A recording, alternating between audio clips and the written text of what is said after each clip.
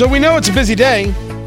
We've got Roe v. Wade overturned, a 6-3 decision. You have concurrent opinions from some justices. You have Kagan, Sotomayor, and Breyer in the dissent. This is what the leak showed. This is what we have. You also have, of course, the decisions from yesterday on New York State Pistol Rifle Association versus Bruen and how that has been responded to in the media. We also have a series of things going on like the NDAA, the National Defense Authorization Act, and how that is being worked right now to bring more dollars, another, was it $30 billion to the Pentagon. Tony Katz today, good to be with you. Congressman Jim Banks joins us from the Indiana 3rd District, Fort Wayne area. He chairs the Republican Study Committee, and he has been working overtime on the NDAA, the National Defense Authorization Act, for the 2023 fiscal year. Before we get into the NDAA and some of the decisions that we saw regarding the Second Amendment, it's all just happened, right? Every opinion right now starts with, where are you on the court overturning Roe v. Wade and overturning Casey, for that matter? Your immediate thoughts, sir? Well, this is obviously a historic moment, and we still have a great deal more to learn, Tony, but I celebrate the overturning of Roe v. Wade. This is something that all of my lifetime I looked forward to being a part of, and here I am on Capitol Hill this morning. I'm overwhelmed with joy to think about the babies whose lives will be saved moving forward, and I'm glad that we live in one of the most pro-life states in the country. So now the ball is in the court of our state legislature to pass the strongest pro-life laws in the country at the state level. And I call on Governor Holcomb and our state legislators to go back to work immediately to make sure that that's done. But this is big news, great news, and we wouldn't be here today if it weren't for President Trump appointing pro-life justices, a significant decision that's only made possible because of the pro-life picks that he made on the court. So I'm also in this moment, I'm grateful that we had the most pro-life president in history in office for 4 years that had an opportunity to appoint pro-life justices. As we have been making clear, this is a conversation not about pro-life and pro-choice, but rather a conversation about the Constitution and whether or not the Constitution holds that abortion is a right, and whether or not Casey and Roe versus Wade were engaged soundly on the legal basis. But there's no doubt that the pro-life side has been for 49 years fighting this fight, and this is their reward. We will get in to it a little bit more throughout the show, but let's go back to what you're working on the NDAA, the National Defense Authorization Act. You're working on the markup. We're talking about an outrageous amount of money, as always. What are the things that we're trying to get done in this as opposed to other ones, and what is the pushback? Where are we going? Well, right now we recognize the threat that China poses to the United States militarily as a national security threat. So the NDAA, which is the one bill that the Armed Services Committee passes every year, deals with everything related to our military. And I've been a leader on the front lines of modernizing our military, of doing better to develop the sophisticated emerging technologies that it will take to face the threat of China, and the sophisticated way that their civil military fusion approach in China is something that we've fallen behind in combating. They have more sophisticated weapons, they have more sophisticated technologies. How they approach warfare is different than the way that we've historically done it. So we're investing more in innovation, and I'm chairman of the cyber, and I'm ranking member of the cyber and innovation subcommittee. So everything that we deal with, from quantum computing to cyber to artificial intelligence, is all about investing in those new technologies. And this NDAA that we passed out of committee early yesterday morning invests more in that than ever before. Is our military, as you see it, becoming adept to the changing landscape? It's no longer a war with Russia. It's no longer going to be a cold weather kind of fight. Have we really turned the corner on this? I mean, we hear the story about, we see the U.S. Navy, hey, let us teach you about pronouns. We hear that critical race theory is being taught at West Point, even though it may be to a very, very small class or grouping of cadets, and people wonder whether or not this military, sir, has what it takes to fight the fights, not just necessarily in a physical skill set, but in a mentality skill set. Is there a conversation that goes on within this about what it is we actually train for? Yeah, this was a big part of the fights between Republicans and Democrats on the committee. We had the hearing started at 10 a.m.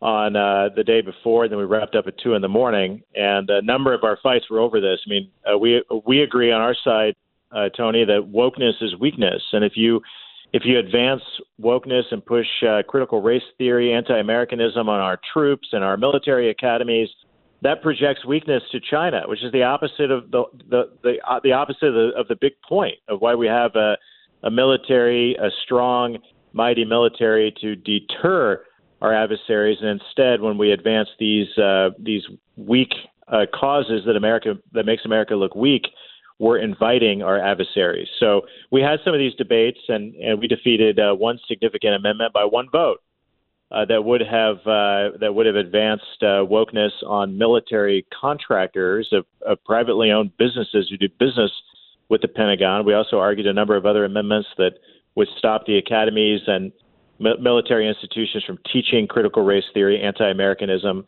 By the way, it's the cost of doing that. If you tell our troops that America is evil, inherently racist, and you strip away the patriotism of our troops, how can you expect them to send them off to war and bravely fight, potentially die for our country? So it doesn't make any sense, and it's not coming. It's coming from the administration and the top levels of our military leadership that have been appointed by Joe Biden and these Democrats, and we got to fight back against it. When we get the majority back in November, we've got to hold them accountable for it. But in the meantime, in these committee hearings, we got to fight back against them and prevent them from taking it even further. Talking to Congressman Jim Banks from the Indiana 3rd District, chair of the Republican Study Committee. One of the reasons I had said, hey, there are some things you and I should talk about is in these cultural conversations as we have them, we talk about critical race theory and, of course, the overturning of Roe v. Wade, and more, of course, information is just flowing out, the concurring opinion from John Roberts amongst them, is that you and Senator Tom Cotton, Senator of Arkansas, introduced legislation, this was reported by Fox News, that would allow adults to sue doctors who perform gender transition procedures on them up to 30 years after they turn 18. Is this about people being able to sue for something that happened when you were a child, or is this about being able to sue about something that happened as an adult? And why are you pushing a social message with this, or did you find that there's a real need for it? Well, it's definitely a real need for it. I mean, these quack doctors that are preying on our kids and turning boys into girls or girls into boys as underage as children. Those doctors should be held accountable for that when those kids realize that they were misled. And that's what Tom Cotton and I, we introduced a bill that would create that cause of action, that opportunity for those doctors to be held accountable later in life when those kids realize that was a mistake to undergo those types of procedures at a young age. So this is about protecting our kids. It's more than a message. It's about accountability of these quack doctors that are performing these surgeries, these types of treatments, because we do hear stories from those who after they undergo one of the type of treatment or these procedures, they later regret it when they mature and come of age and realize that was a mistake. These doctors, often without the consent of parents, we have treatments that are being provided to kids in schools without the explicit approval of their parents. I mean, this stuff is shameful. and it's definitely worth it, Tony, to hold some of these doctors accountable that are performing. By the way, these surgery costs $30,000, and these doctors are profiting hugely from performing these types of surgeries. So they should be held accountable for taking advantage of our kids, and that's what Tom Cotton and I are trying to make sure allow that to happen, as we expect this to be something that a lot of these kids come to regret in later years. Holding people responsible is one thing. Claiming that the profit is the reason to hold them responsible, sir, all due respect, not something I can get down with. I mean, they're allowed. Doctors are allowed to make a living. I never like anything that goes in that direction. Well, we're talking about doctors taking advantage of kids and turning boys into girls as their children, not old enough to make those mature decisions themselves. And what I'm saying is that there is a profit here that the doctors are making off of, but this is larger than that. This is about what these kids are being influenced to do at a young age when they aren't mature enough to understand the ramifications of those decisions. Oh, I don't disagree, sir. No part of me disagrees whatsoever on that subject. Just whenever I hear the word profit, that sounds that always hits me. But I'd like to turn the question just a touch, Congressman. Where does this legislation discuss the parents who allow this type of surgery to take place? Well, we know that there are many parents who aren't involved in those decisions. That's the crazy part of this. By the way, studies show that 80% of kids who undergo this treatment or these procedures later regret it. 80%. So the parents who support these decisions should be held accountable too. But we're talking about doctors that often perform these surgeries or these treatments without the approval of parents.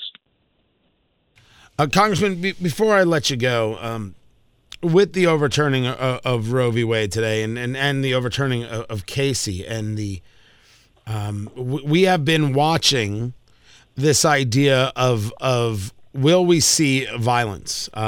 We have seen the protests at the Supreme Court justices' homes. We know that someone came from California to Maryland to attempt to. The intention was to murder Justice Brett Kavanaugh.